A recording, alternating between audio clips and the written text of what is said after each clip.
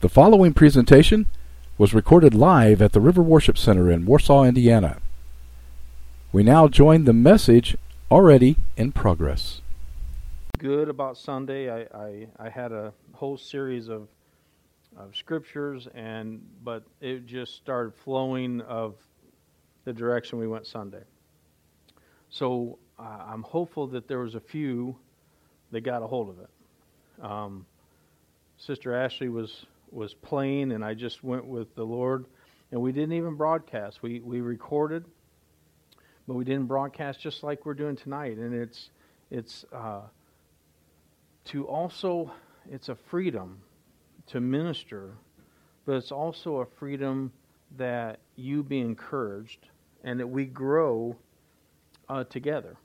And as we have a bond, it's always been a part of me that I want to encourage people to find the joy and find the peace and find the strength and have a earning desire to want to be in church. And, I get it that we have work commitments. I get it that we have things going on. I get that. But there's something about being in His presence, like I hope that you felt Sunday morning, that encourages you. When you leave, you're like, wow, I'm glad I came today. I'm glad that I was here and not waited to watch it on TV. I'm glad that I got to feel what I felt in person and not trying to receive something through some television, because you can hear the Word through TV, through this radio.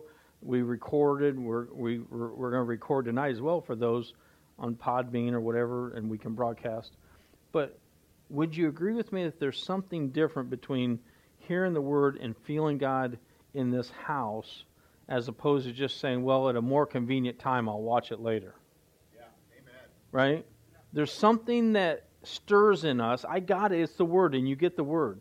But there's something about it when your spirit feels and your spirit is encouraged, or like when we're praising and you feel, and you may have come in and maybe you're not 100%, maybe you're at 80%. You come in, you get the praise and worship, and yeah, the coffee's good and the donuts are good.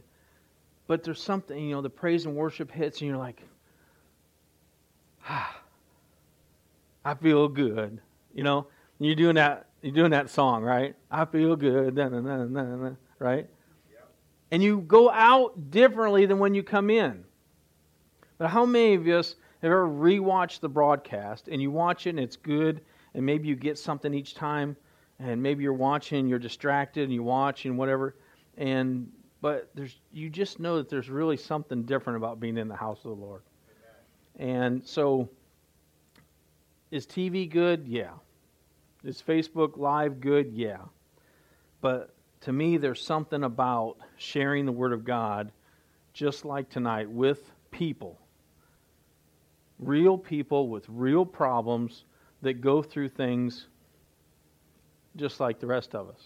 Whether we're saying anything or not, each of us go through things, whether one another knows or not. And the beautiful thing is that it doesn't always have to be known, but just that someone's there if there's a need, right? And so is it okay if I move it over this way just a little bit?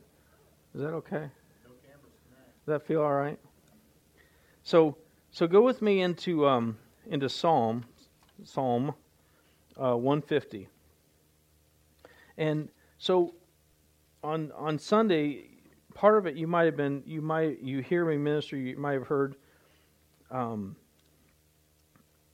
of the theme was praise and being victorious through praise. And so Psalm 150, and so if you were to think of a theme tonight in the teaching or something of what do we do when we're facing, how did I say it? I wrote it in my notes. When we're facing the impossible. Every one of us have things that have come against us that can mess us up. Every one of us may have had to come through health problems, family problems, right? Situations between family members, finances, health problems, wife, brothers, sisters, people out on the street, whatever. Any one of us could write down 4 or 5 things in our life. We're all old enough to where we could write down, hey, these were major things in my life. What did I do to get through them? In my old days, it was easy. Find a couple buddies, find some pizza, and find my favorite beverage, and make the most of a Friday and Saturday night, and I was good to go. Right? Drink your problems away. That was easy. Oh, I got a few bucks, I'm good. As long as I can buy Papa John's pizza for everybody, they were all good with me too. No matter how bad a week I was having, as long as I was buying, life was good. Right? The moment that I took a stand and said, something's missing in my life. And you heard me talk about where I said about coming out and be separate. The moment that I didn't want to party as much, the moment that I stopped spending all my money on liquor and pizzas, I think maybe a few fried chickens were in there, right? The moment that I stopped doing that, all of a sudden my friends started going away. But I had all kinds of friends as long as I was buying for everybody. But you see, I found myself missing something, and when I started to come out and be separate, I was searching for something that would fill the gap. And when God starts dealing with you and pruning you, and you start putting Him in, then it gets a little easier for the pruning to take place and to separate from that stuff. And is there still a cost? Yeah, I talked about it on Sunday. I don't have as many friends as I did then. But I'd like to think that the friends I have now are more committed and helpful when I really have a need, as opposed to, hey, are you buying before you come down this weekend? Right? So it's about being a blessing, not about always providing, right?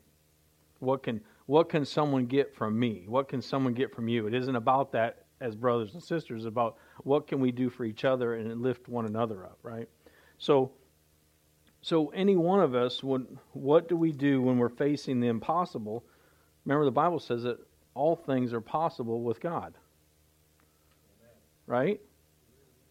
So one of the first things that I had to learn was, what do I do when I go through troubles and now I'm no longer drinking anymore?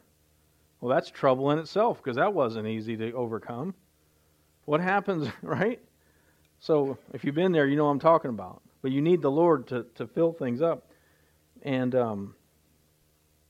so in the Word of God, I had to learn, what do we do when we're facing things. And in Psalm 150, the thing that's so encouraging to me, it says in my Bible, it says, "Let all things praise the Lord." And I asked on Sunday, I said, where is your praise at? Because in Psalm 150, verse 6, I have this highlighted in my Bible, it says, "Let everything that has breath praise the Lord." Hallelujah. Amen? And then it repeats, and it says with an exclamation point, "Praise the Lord." And if I can teach you anything tonight about becoming freer in your openness and desire to praise the Lord and not feel everybody's watching you, or not feel like there's a concern. Because I would tell this people, whether there's a few group or there's 500 of us. Because for me, I wasn't a praiser at the beginning. Oh, I would listen to the music and I would do stuff. But there's a difference now from when I first started, of when I got a hold of this, about how freeing it was and the victories that I would see through praising the Lord, and not worry about the person next beside me or the new person coming. I was one that was bad about that. If there was somebody new, I'm like, I don't want to get too radical. Now I just don't care. You know, I'm going to praise the Lord because I know what He brought me through this week already, and I know what I'm expecting that He's going to bring me through this week. So one of the biggest nuggets I can give everybody is praise your way to victory. And the Word supports this statement. The Word supports this teaching. The Word supports this method, doctrine, however you want to describe it. Because in Psalm 150, it starts out, it says, "Praise the Lord!" exclamation point. praise God in His sanctuary. Where are we at? So we should be praising. Amen. As a Christian, the Bible says we should be open to praise. And that's why it bothers me. And at some point, a baby Christian may not know this. Or someone who's been taught a doctrine that you're supposed to just praise the Lord quietly in your heart. Praise Him. No, praise is outward.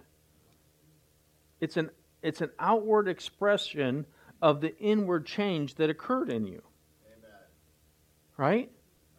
No different than you give praise to whoever. Hey, thank you for doing that. Good job. Why? That's natural, but what about the supernatural? The supernatural is, God, I know you got this. Thank you. I'm going to thank you ahead of time. That's faith. That's activating your faith to say, I'm going to speak those things that are not as if they were. And by the way, I'm going to thank you, God, because I know you already got this. I'm going to thank Him already. He's got your problem fixed already. Amen. Right? See, that's activating faith. That's, oh, thank you, God. I just hope that you'll do this. I know we prayed, and I know the elders all came around, but I'm just hoping, God, you got. No, there needs to be an infusion of some faith there. That's still undeveloped faith in my book. That says, listen, God's going to have to do some working on you because we got to go from this to this. Amen. Right? Amen. And a lot of people they'd already be checked out on me. They're like, well, I can't do that. Not with here, you can't. This flesh, remember, is at enmity with God. It wants to do this. But your spirit man wants you to do this. Right? And you don't have to. The other thing that was talked about on Sunday is where's your praise? And then also, so in other words, do you have praise or not? And the other part is where is your praise at in location to your battle? I love this teaching. I wish there was 1,000 people listening to this. And maybe there will be on broadcast. Because part of faith is when your praise is before the battle occurs and not waiting to the outcome that everything worked out in your favor. Does that make sense? Because let's say you have a need arises of whatever it is in your life. You can put a name to it. Maybe you hurt your big toe. Right? Your toe's hurting and it hurts to walk. Right? And so I'm trusting the Lord. I stubbed my toe. It was my own fault. Right? Wake up in the middle of the night and, right? I'm trusting the Lord for healing. I prayed. I had a prayer request. I'm believing. I'm going to thank the Lord ahead of time that my foot's going to be healed in Jesus' name. Now that seems like a silly thing, but apply that to a bigger problem. Because if you can apply it to the little problem, then you can now apply it to the bigger problem. Where is your praise? Is it before the battle or after the battle?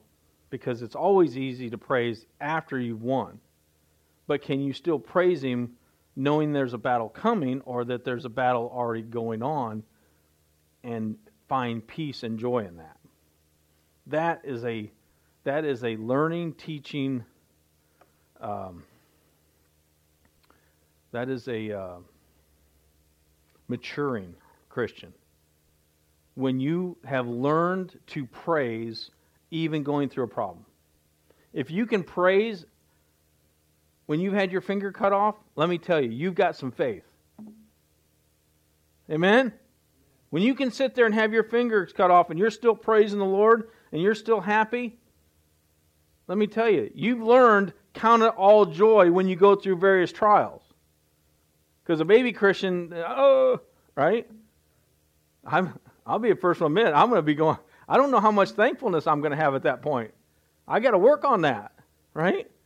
So, as we read His Word, praise Him in His mighty firmament. Praise Him for His mighty acts. Praise Him according to His excellent greatness. Is your praise in line with how great He is? If not, then we have something to work on, don't we? Praise Him with the sound of the trumpet. Do you hear the shofar going off on Sunday mornings? That's what we're doing. We're praising Him at the beginning. Praise Him with the lute and the harp. Praise Him with the timbrel and the dance. Praise Him with string instruments and flutes. Praise Him with loud cymbals. Praise Him with clashing cymbals. Do we have those? Yeah. So it's scriptural, biblical, that we praise on Sunday mornings. We're doing it God's way. Amen? And then in verse 6 it says, let everything that has breath praise the Lord. So my question is why aren't people praising the Lord? Why can some on a Sunday morning praise with an exuberance that's wonderful, and others that are like waiting on a rock to cry out because they're not comfortable praising the Lord? Now either they're young, or they're new Christians, or they haven't been taught, or where's the breath of God in their hearts? Let everything that has breath. So are they spiritually dead if they haven't yet learned how to praise the Lord? Because if we're born again and we're a new creation in Jesus Christ, and there's a newness about us, there should be praise because God has filled our lungs with the very breath of life every single day. Amen? So, I know we talk about it quite often, but that breath is important because, as we heard on Sunday, you don't really recognize it till it's taken away from you. If you had to pay for it every day, you might appreciate it a little bit more. But we just take it for granted, don't we? We get up and, right? But think about it. God gives us the breath every day. Every day we get up. Thank you, Lord. Right? If you have nothing else to thank Him for, thank you for another day, Jesus. Thank you, God. It's so simple, right? But it's a teaching. It's something I never ever got until I opened this book. Can I tell you, I was one of the worst. I took the good things of life so for granted and never gave God 1 ounce of thankfulness for it. But once I got born again, and I started reading His book, then I can wake up in the morning. I can go to bed at night. Thank you, Lord. Even on the roughest of days, right? Thank you, Lord, for another day. Good morning, Lord. Pastor Burkhart used to tell us, if he told us once, he told us 100 times, before his feet even hit the floor. Good morning, Holy Spirit. Thank you, Lord. Before his feet even hit. And it stuck with me. It's still to this day, because it's like I can be going through any trouble, and yet I still can find thankfulness in my day. Anybody have a bad day? Anytime in the last month. Right? But don't let the devil steal your joy. Don't let him steal your thankfulness. Because the Bible says to enter His gates with what? Thanksgiving. And His courts with praise. Right? So, now, let's get encouraged. And I had trouble getting to, I talked a little bit about it. Let's move over just a little bit in Isaiah, in Scriptures. Again, I'm reading out of the New King James in Isaiah chapter 40 and verse 28. And in my Bible, it's like page 920. So just go a little bit to the right from Psalms and Proverbs, and then there's Isaiah. Yeah, in 40 and 28. So here in Isaiah, the question gets asked in Isaiah 40 and 28. It says, have you not known, have you not heard, the everlasting God, the Lord, the creator of the ends of the earth, The creator of the ends of the earth. The one that made it all. His word says, neither faints nor is weary. His understanding is unsearchable. He gives power to the weak, and to those who have no might, he increases strength. Have you ever found yourself in a position where you found yourself getting weak or maybe even wandering? And there's a promise here that falls right in line that he's the one that gives power. I don't know about you, but I've needed some power. I need some strength renewed. There's been times where I've been battle weary. Right? And when the attacks are high, this is when the devil will try to kill your joy. Remember it talks about kill, steal, and destroy? Well, the devil would love to get your thankfulness gone. Think about it when you went through a battle. If he can get your mind on the problem, then you have trouble being thankful. If he can get you to stop being joyful, if he can get you to not praise, can you see how it can turn into a slippery slope? And it's the same attack that attacks every single one of us.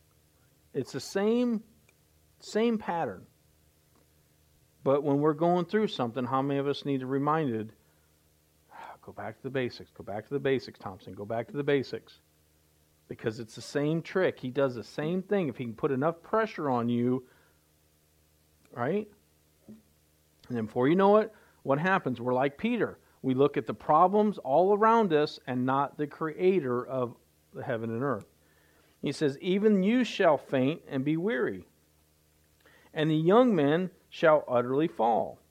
But those who wait on the Lord, I have this highlighted, shall renew their strength. They shall mount up with wings like eagles. They shall run and not be weary. They shall walk and not be faint.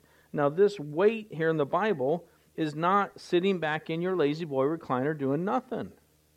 This wait is an expectation of God to move on your behalf and having faith that all things are going to work out for your good, especially because you love God, right? And are called according to His purpose, right? So in faith, you're going to believe, waiting on the Lord, knowing that He's got this. Amen? So this waiting, the waiting on the Lord, and this, I'll just read this in part of the study Bible. Another reason why I love these Bibles, in my notes, it says, wait on the Lord means to go about the routines of life with a fervent, patient hope that will consummate His rule in His time. He will deal with evil. Such an inner attitude gives one strength to mount up above the moment. Amen? That expectation, thank you, Lord. I'm believing in faith that this is going to work out for my good because I love you and I'm called according to your purpose. I'm in faith speaking according to your word that you got this. I'm waiting expectantly, kind of like when I'm bluegill fishing. I don't just sit in the back of a boat with a Subway sandwich and a pop when I'm bluegill fishing. Now that's fun, I got it. But when I go bluegill fishing, I'm out to catch me some dinner.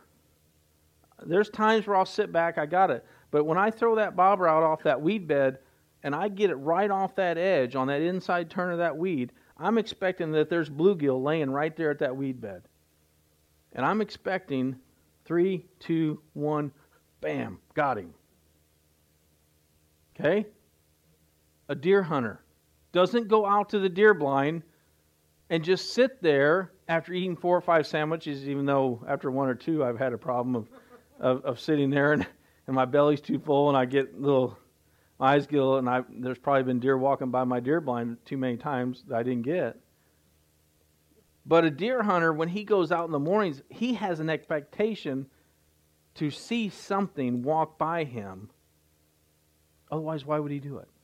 Now, granted, it's fun sitting in a boat. It's fun sitting in a deer blind. it's relaxing, it's peaceful, but there's an expectation that something's going to happen. No different than we talk about having expectation come to church. That through His Word and through the Holy Spirit, that there's going to be something that I gather tonight in His Word that I can take with me and hang on to when I'm going through my next battle. Because guaranteed, there's an enemy out there waiting to see if he can trip you up and take your joy, take your thanksgiving, take your praise, divide us as a couple. One of his biggest tricks is to see if he can get us apart. Spouse, if he can get in between you and your wife, if he can get in between you and your wife, the wedge technique, divide and conquer. If he can get somebody outside at a more convenient time, I'll come to church, knowing that they need to be in church. Right? Divide and conquer. So there's an expectation that when we come to church, we learn the tricks of the enemy, but we also know the promises of God and how to fight our battles. Amen? On the praise team, we sing, "This is how I fight my battles." We've sang that here, right? Is that the name of it? Praise your way to victory. Even when the battle is high, right? So, I also talked about, because I'm running out of time, I also talked, before we get to the key scriptures, in Mark chapter 5, okay? Mark chapter 5, Matthew, Mark, Luke, John. So Mark chapter 5.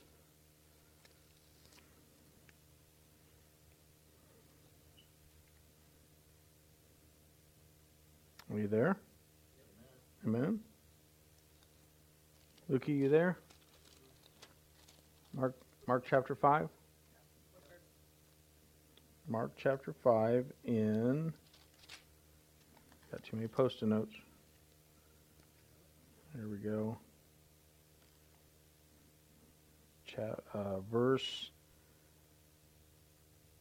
24. Are you there? Okay, so the Word of God says, "So Jesus went with him, and a great multitude followed him and thronged him." In other words, they were all real close. They were all walking, okay? "And now a certain woman, had a flow of blood for 12 years, and had suffered many things from many physicians." This is verse 26. "She had spent all that she had and was no better, but rather grew worse." Now right there, that tells me this is, you can read through this real fast, but can you see the picture here that this woman had been dealing with something for 12 years, had sought help, sought physicians, sought for advisors, sought for trying to do something, spent all that she had doing it, and didn't get any better. The situation really got worse when she was trying really hard. Now, I don't know about you, but I've had some situations in my life where I tried real hard, and it got worse and worse and worse, and I spent everything I had, and it still didn't work out. And I was looking everywhere else except God. Amen? And here this woman had this problem for 12 years, and when she heard about Jesus, I love this right here. You ought to have this highlighted. When she heard about Jesus, what happened in your life when you first heard about Jesus? Right? In verse 27, it says, when she heard about Jesus, you know, there's a whole bunch of people, they need to hear about Jesus because it would change their life. Right? That's what changed my life. Right? I was spending everything I had. I made decent money, but I was living on 120% all the time. Didn't believe in tithe. What was all that about? Didn't believe in offering. Didn't believe in giving. Didn't have any sense of praise and worship.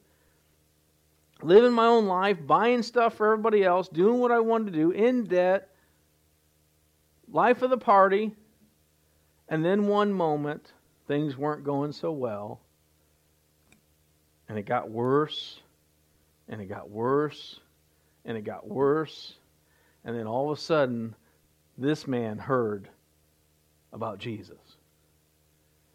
Then things changed. That's when things changed in my life. And listen, for this woman, things changed when she heard about Jesus. And things can change when your family members hear about Jesus. They may reject it, that's one thing. But when they truly hear it and they get it in, instead of letting it bounce off of them like water off a duck's back, when they really hear about Jesus and it gets in here, change happens. And she came behind him in the crowd and touched his garment. Now this woman was unclean. Right? For she said, how many of you ever been in this position right here? This is just jumping off the page right at me. Like I could preach this for a month until enough people heard it. Because she said, if only I may touch his clothes, I shall be made well. If I can just touch the hem of his garment. That's what it looked like right here. The hem of his garment. The tassels. Right? If I can...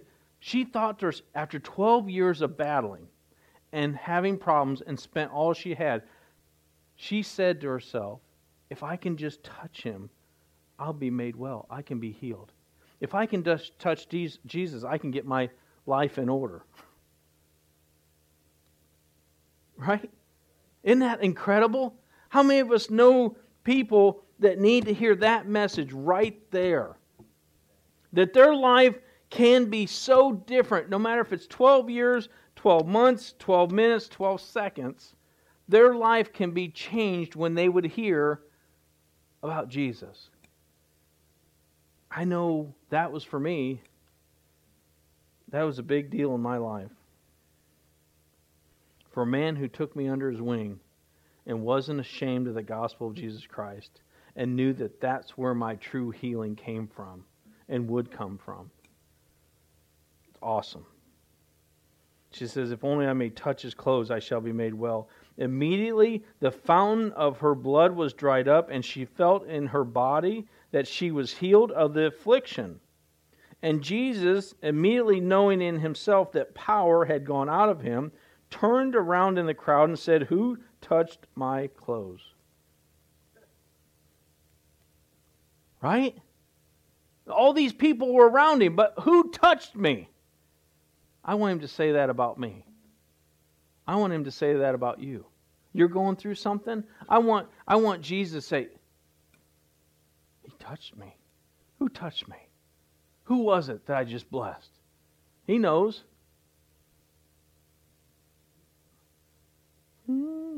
Right?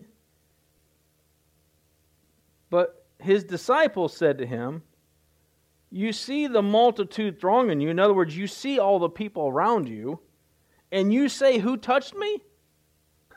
There's a disciple. That would be something I would do. That'd be one of those open mouth, think later kind of things, you know. Verse 32 says, and he looked around to see her who had done this thing. But the woman, fearing and trembling, knowing what had happened to her, came and fell down before him and told him the whole truth. And he said to her, daughter, your faith has made you well. Go in peace and be healed of your affliction. Listen, there's nothing like when Jesus gets a hold of your situation and you got turbulent water everywhere, and it's like him saying, peace, be still in your life. When you hear Jesus say, peace, be still. The waters have been rolling. Life's been a mess, but go tonight in peace. Amen? You know what happens when you go in peace? You sleep all night. You're not counting sheep at midnight, 1, 2 in the morning. Right? You're not doing this. God, I know you got this.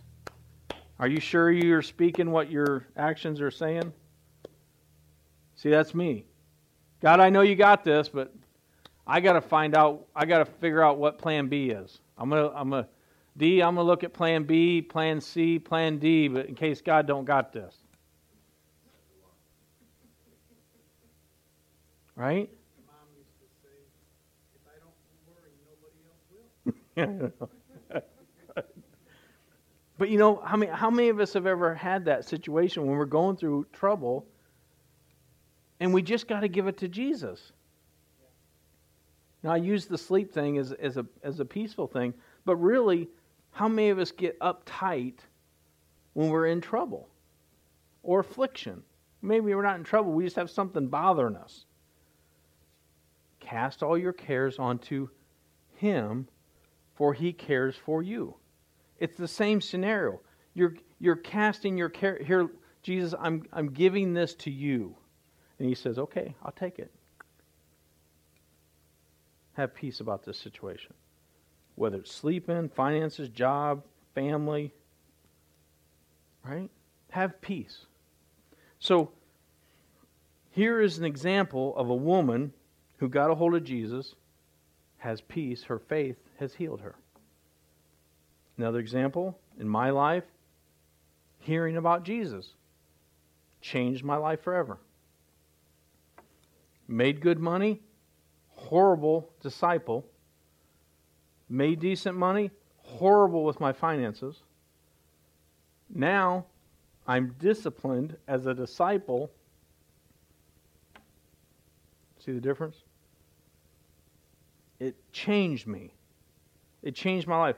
Where I could be, when I heard about Jesus, I had the ability to become the husband that she needed. Until then, I was the husband, not that she needed, just a husband. Because something changed in here, not just in here.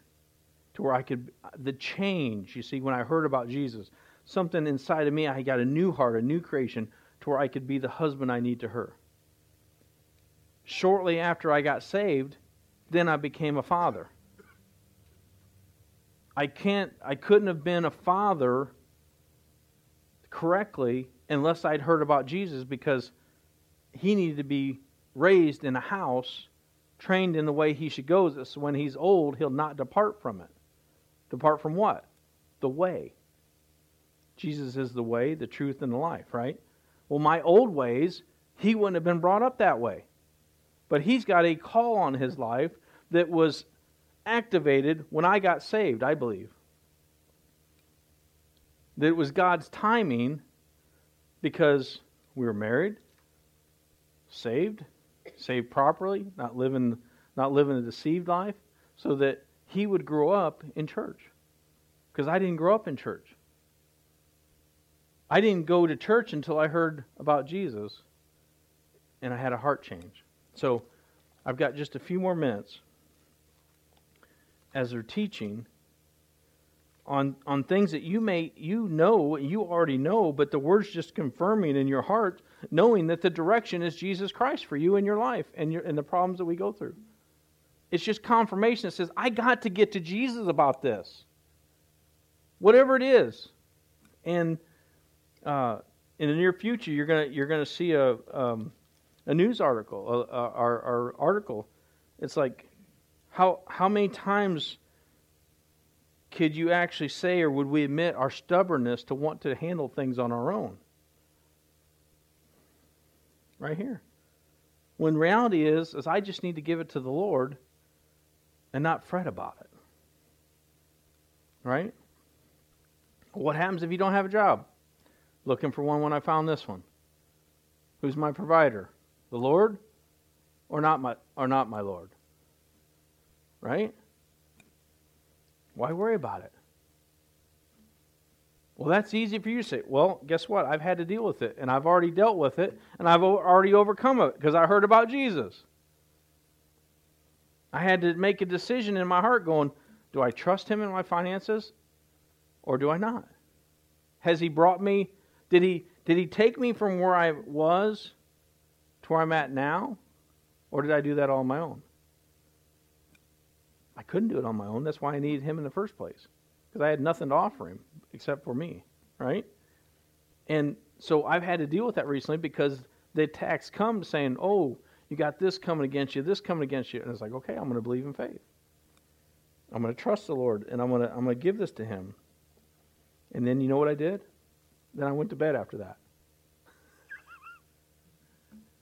Right? As a man, we worry about those things. I know I do. I don't know about any of you, but I do. Because it's part of my calling. It's part of my job. Put food on the table. Well, guess what? He's my shepherd. And I shall not lack anything. Right? Isn't that what Psalms say? The Lord is my shepherd.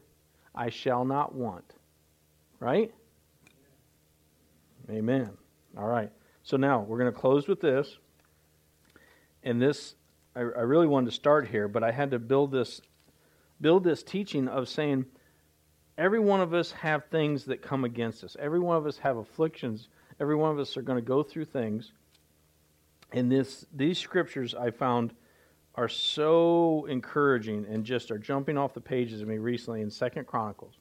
So go to Psalms and then go to your left to Job and then keep going into Esther, Nehemiah, where we've been reading, Ezra, and then you'll find 2 Chronicles. So hopefully this is a refresher to some of you. So in 2 Chronicles, mine's like page 575. So 2 Chronicles chapter 20. If you're there, say amen. Amen.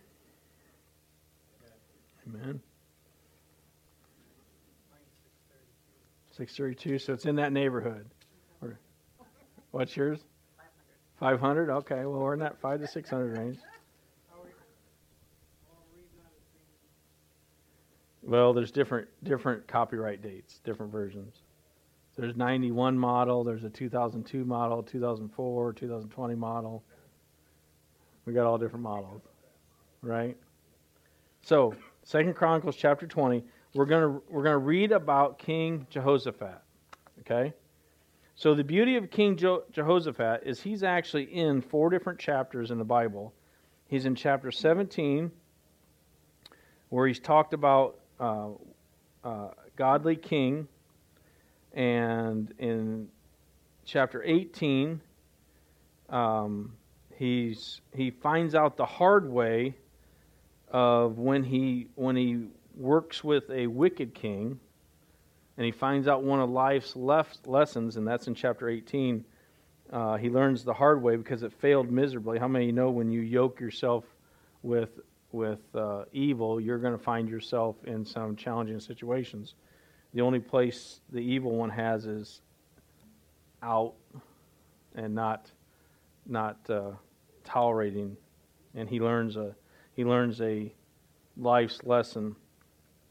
In chapter 19, he's building up southern Judah, because during this time we have Israel and Judah. This is a divided kingdom, okay? So we're in chapter 20 now, again still talking about King Jehoshaphat. And so I'll begin reading the Word of God, and this is in the title of mine. It says, Ammon, Moab, and Mount Seir defeated. It happened after this that the people of Moab and the people of Ammon and others with them, besides the Ammonites, came to battle against Jehoshaphat. So here we have a good king, a righteous king, and the battle is on. And we're going to read, this is one of the biggest battles Jehoshaphat went through. This is in 2 Chronicles chapter 20. Okay. And says, then some came and told Jehoshaphat, saying, a great multitude is coming against you from beyond the sea. You ever had anything great, multitude coming against you? Yeah. This is why this touches me. The Word of God is touching me recently and through the way I ministered on Sunday, because each one of us can let me put it this way, can be living a good life, a righteous life before God, and still have many battles and struggles. That's why I say, just because you get saved doesn't mean everything's going to be all peaches and cream. Here, there's a mighty multitude coming against King Jehoshaphat, and he was a godly king. Okay? He says, from Syria, and they are in Hazon Tamar, which is En-Gedi. Verse 3, and Jehoshaphat feared and set himself to seek the Lord and proclaimed a fast through all Judea. What did he do? He purposed in his heart to seek the Lord. So get the picture. Affliction, many people coming against us. We can go to the things of the world, or we can go to the Lord. He's given us a mighty big example, isn't he? I love this. It's jumping off the pages of me going, Thompson, you already know this. When you have affliction in your life, get to Jesus. Seek the Lord. You know this. You've been taught this. You've been brought up in this. And hear the Lord in His beautifulness and His kindness. And then jumps off the pages at me going, listen to what I'm telling you. Right? I just get excited about it. Because the Word is like, all the Scriptures that we could have ministered tonight. And the Scripture just gets me happy. Right? Has that ever happened to you? You've read it a dozen times and all of a sudden it's like, oh, thank you, Lord. Yeah. And it just encourages me. Right? So he said, so as a king, he proclaimed a fast throughout all Judah. And Judah means what? Praise. Okay? So Judah gathered together to ask help from the Lord. Point number 2. All of Judah, the king proclaimed a fast. Then Judah gathered together to ask help from who? The Lord. Not the world, not your job, not... Right? And from all the cities of Judah, they came to seek the Lord. That's some mighty awesome unity right there. When you could get everybody in the church to seek the Lord at one time. Wouldn't that be awesome? Amen? If everybody could just pray all at once, wouldn't that be awesome?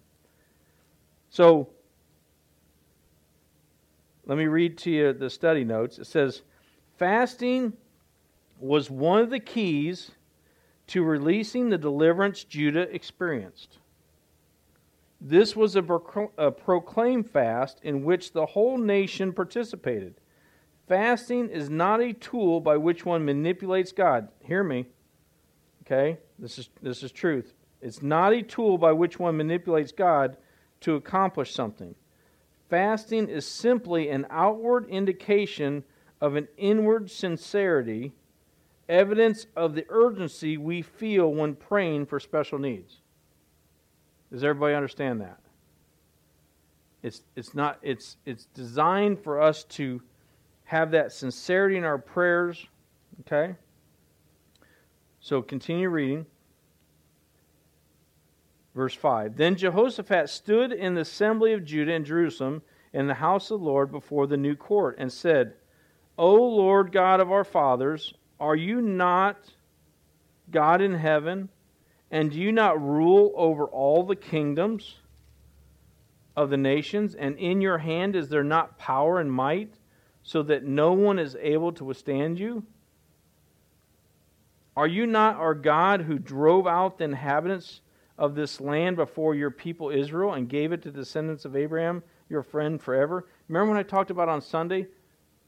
He's praying for this situation he's in, but as he's praying, he's reminding God of, and reminding himself about how big and how great he was in all the other victories beforehand.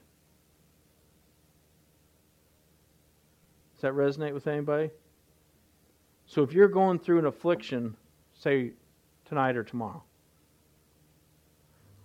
thank you, God. I'm praying this situation. I'm believing in faith. And oh, by the way, God, I thank you for what you did in my finances. I thank you, God, what you did in my marriage a year ago. I thank you for how you brought me out of that mess a year. That's kind of what's going on here. Okay? And they dwell in it and have built you a sanctuary in it for your name, saying, look at this. This is incredible. If disaster comes upon us, sword, judgment, pestilence, or famine, we will stand before this temple and in your presence, for your name is in this temple, and cry out to you in our affliction, and you will hear and save. That's faith. That's believing he knew his God, that God was going to hear him and save him from this affliction, this mighty problem that was in his life. The people that were coming against him, they didn't have a chance when God get a hold of the situation. Right? So, the second key, this is parts 4 through 11, we'll keep reading. The second key that was integral to Judah's deliverance was prayer. The prayer of Jehoshaphat here is reminiscent of Solomon's prayer in chapter 6 and 1 Kings 8. Perhaps it was based on the promise in 7:14. You remember 7:14? If my people who are called by my name will humble themselves and pray and seek my face and turn from their wicked ways, then I'd heal their land. Amen? Gives the essence of this prayer of helplessness. Okay? So here we go. Let's keep reading. And now here are the people of Ammon, Moab, and Mount Seir, whom you would not let Israel invade when they came out of the land of Egypt, but they turned from them and did not destroy them. Here they are, rewarding us by coming to throw us out of your possession, which you have given us to inherit. O our God, will you not judge them? For we, look at this. I've got this highlighted too. For we have no power against this great multitude that is coming against us, nor do we know what to do, but our eyes are upon you. Has anybody in this room ever been in that situation where you're praying to God where, you know what, I've exhausted plan A, B, C, D, E, F, G, H, I, J, K, L, M, N, O, P, and now I just need to get my eyes on you because I don't know what to do. Come on. You're not on camera tonight. Right? And you're like, Lord, I don't know how we're going to get this situation fixed. Lord, you promised, but I have no idea how we're going to move from Silver Lake, Indiana to Milford on what I make and what we do. I don't know how this is going to get done. All I can do is sit at the beach on that chair and pray to you and believe in faith and look into the eastern sky there and say, Lord, you said this. I'll give you the desires of your heart. And I don't know how it's going to work out. But Lord, I'm trusting you in faith, believing you're going to make a way for this to happen. Now, whether that's moving locations or buying a house or fulfilling promises and calling or helping you when you're in affliction, or you can have everybody coming against you and threaten your job and threaten this and all that, but yet let me tell you that when you hear about Jesus and you get to Jesus, watch God move on your behalf. Amen? I preach myself happy over that. Because let me tell you, when you find yourself in that moment in time, every one of us can put on our big suits and make ourselves feel good, but there's a point in time in every one of our lives, we're all old enough where we've sat there and said, Lord, I don't know what I'm going to do through this mess. I just got to get my eyes on you and rely on you. Amen? And that's when faith hits the road. That's when you're sitting here going, Lord, I just don't have this figured out. What am I going to do next? And here Jehoshaphat, that's where he's at right here. He's a godly king, and he's saying, I've got all this army. I got all this around me, but Lord, I need you. Isn't that awesome? I just think that's just incredible encouragement to me that listen, I don't have to have everything figured out. I just got to have faith in God and trust in Him that it's going to work out on our behalf. Whether I have a job or I don't have a job, whether there's people coming against me or don't, I'm still going to believe that He's going to make a way just like He did back then. Ah, amen. Hallelujah. That makes me happy. Because I tell you, I need that, because when I've had afflictions, the devil would love to get me to not remember that. If he can get me focused on the problem as being so big that I forget what God has already done, man, he's got half the battle beat, because it's right in here. When I start forgetting about the things God already brought me through, then when I remember, I think the worry just seems to go away. Isn't that awesome? It does for me. And maybe I need a reminder lately, but that's okay. That's how the Lord works with me, and I just hope you're getting something out of it, because this scripture is just jumping off the pages at me tonight. He says, but our eyes are upon you. Listen, church, no matter what we go through, our eyes need to be upon the Lord. Amen? Verse 13, now all Judah, with their little ones, their wives, and their children, stood before the Lord. You know what? There's going to be a day coming when we stand before the Lord. And I just hope that we, as we go through afflictions, we're willing to stand and not cave. Amen? It says, verse 14 says, then the Spirit of the Lord came upon Jehaziel, the son of Zechariah, the son of Benaiah, the son of Jeiel, the son of Mattaniah, a Levite of the sons of Asaph, in the midst of the assembly. And he said, listen, all you of Judah, and you inhabitants of Jerusalem, oh, and you King Jehoshaphat, right? So all the way up to the king, everybody, listen, the Lord's got a word for everybody. Not leaving anybody out, basically, right? He says, thus says the Lord to you, do not be afraid nor dismayed because of this great multitude. You know, when you're going through something, you got people battling you on every side, and the Lord gives you a word that says, do not be afraid, do not be dismayed because of this great multitude. Man, you got two choices. Either ignore the Lord or receive the word. It's that simple. Because you're either going to believe the prophetic word that's given, or you're going to just keep hanging on to the fear, the doubt, the junk, everything else, right? You got a choice to make. So I'm believing. I'm not going to do this. I'm believing. Right? Hallelujah.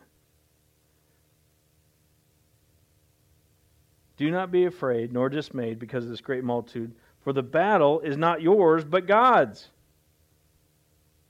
Now right there, that'd be an easy time to say, well, okay, I don't have to do nothing. Is that what he's saying? No. The Lord's got this, but we need to stay in position. Look what he says. He says, tomorrow go down against them. In other words, we're going to still have to take a stand. We can't just go to our lazy boy and go into the deer blind with our sandwiches and sit back and go, no, Lord's got this, He'll get me a deer. No, there's still going to be a part on our part to take a stand, to throw the bobber out of the lake and do something about this. But look, He wants us to be in position believing on Him. There's a position that says, okay, I don't have to do nothing. But there's also a very awesome position when you and I as Christians go, I go from here to I go in position, I go, God, you got this. I feel good about this. I've given this to you. It's all going to work out. They may have a whole armies coming against me. But I'm going to stand here with peace in my heart, in faith, that the Lord's got this. That's the position. That's the teaching. That's we don't go into full lazy boy mode. We go into a position that says, Lord, I receive this word, and I'm not going to fear any longer about this situation. And I'm not going to fret anymore either. Tomorrow go down against them. They will surely come up by the ascent of Ziz, and you will find them at the end of the brook before the wilderness of Jeruel. You will not need to fight in this battle. Position yourselves, stand still, and see the salvation of the Lord, who is with you, O Judah and Jerusalem. Another reminder that you're not alone in this fight. Remember what he said to Joshua? I was talking about it on Sunday. And Joshua, do not be afraid. Don't go to the left. Don't go to the right. Fear not. It's the same thing, repeating. Do not fear or be dismayed. Tomorrow go out against them, for the Lord is with you. And Jehoshaphat bowed his head with his face to the ground. What was he doing? Did he bow his head to the ground in defeat? Bingo. Reverence in the Lord. And all Judea and the inhabitants of Jerusalem bowed before the Lord, worshiping the Lord. You're another nugget to victory. Praise, prayer, fasting, worshiping. All these things King Jehoshaphat is teaching us through the Word of God as we fight our battles and we go through affliction. Is that good? You see people, they won't praise, they won't worship. They're like this. They're missing it. They're flat missing it. Because it's with a reverent heart that we come before the Lord worshiping. We're in praise with our hands and our expressions and our mouth. We're giving thanks. And these are things of a new creation. You're not the old self anymore. You're being born again. You're being molded into those things that please the Lord. Right? Verse 19. Then the Levites of the children of the Kohathites and of the children of the Korathites stood up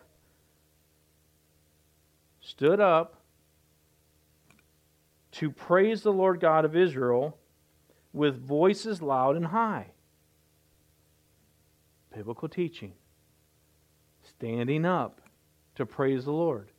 Bowing down to worship the Lord. Amen? Voices loud and high. Not ashamed to give Him praise. Thank you, Lord. Loud and high. Not quiet.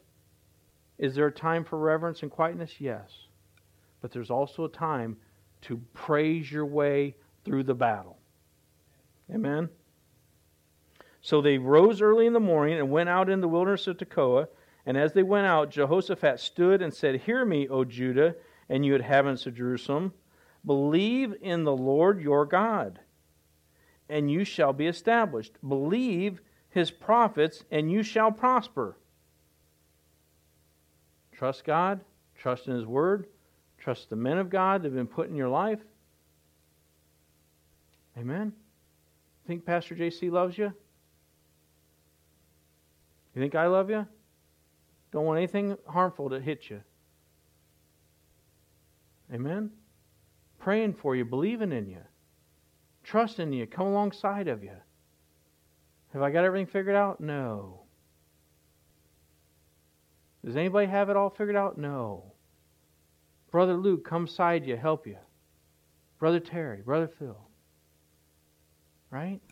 That's what we do here. Believe in the Lord your God. In verse 21, and when he had consulted with the people, he appointed those who should sing to the Lord. I talked about this on Sunday, about setting yourself apart, allowing the Lord, your new creation, you've been appointed to sing and give Him praise and honor, whether you know it or not. And who should praise the beauty of holiness as they went out before the army and were saying, Praise the Lord, for His mercy endures forever. And verse 22, now when they began to sing and to praise the Lord,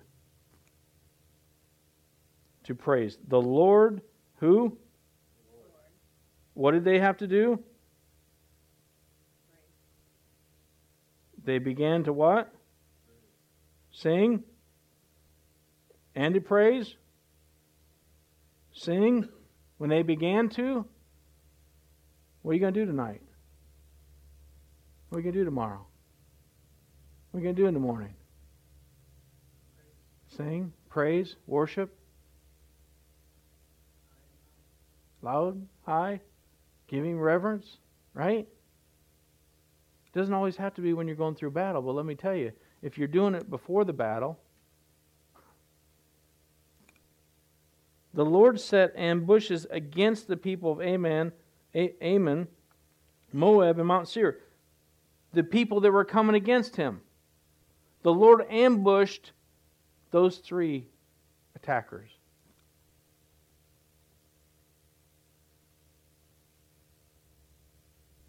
Who had come against Judah, and they were defeated. Where was the praise at before the battle? Or at the battle? I just gave you the answer.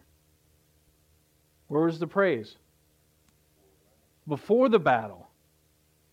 Before the battle. Don't wait till you're in a battle to praise the Lord. Don't wait till you're in a battle before you start praying. Don't wait till you're in a battle till you start worshiping the Lord. Right? Don't wait till you're in a battle to start reading the Word. Amen. It all becomes to prepare you so you can take a stand as the Lord fights your battles. But you got to be in position so you can receive in faith to give it to Him and stand strong and trust in Him and believe in Him. Amen?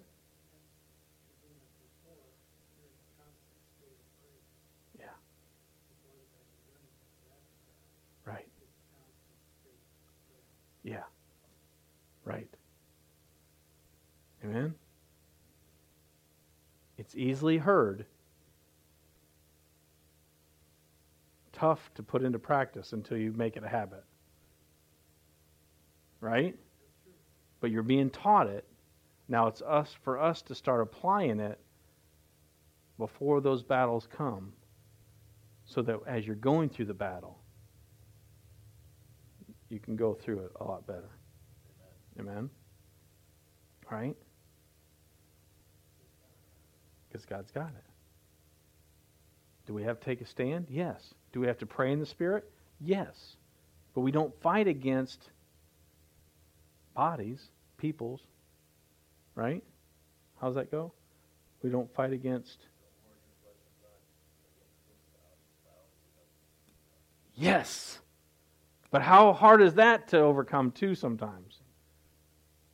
We know it, but it's applying it. That's the beauty of this word. You can hear it, but you got to be more than a hearer. You got to be a doer of the word. You got to apply the word. And that's when you and I grow as disciples. And trust me, I ain't got this all figured out. But here's where it all hits the road, is when you start applying the very word that you see Pastor talking about in all his years of ministry, right? And as you apply this word, then you see the fruit of the word and how it encourages you through those storms and through those situations. And we just sometimes need a reminder about applying it to our lives. Amen? Is that good? Does that help anybody? Amen? And you can write it down. You can look through these scriptures later. But when we hear about Jesus, we hear about the Word, and then we are reminded of these. These are key. These are core things to remember through the storms of life, right? So let's seal the Word in prayer. Amen? Heavenly Father, we thank you for the Word. We thank you for your refresher. We thank you for things that we already knew, but we need reminded through your Word about how we fight our battles and how we find strength and how we have our strength renewed so that we may soar above the problems and we may soar like an eagle watching over the problems and not consumed by our problems, but we're walking and flying above the problems. And we just thank you, Lord. We praise you. We honor you. We give you all the glory. And it's in Jesus' name we pray. And everybody said, Amen. Amen. Thank you for listening to today's message. If you have any questions or would like to reach out to us here at the River, you can email us at study@riverwc, all one word, .org.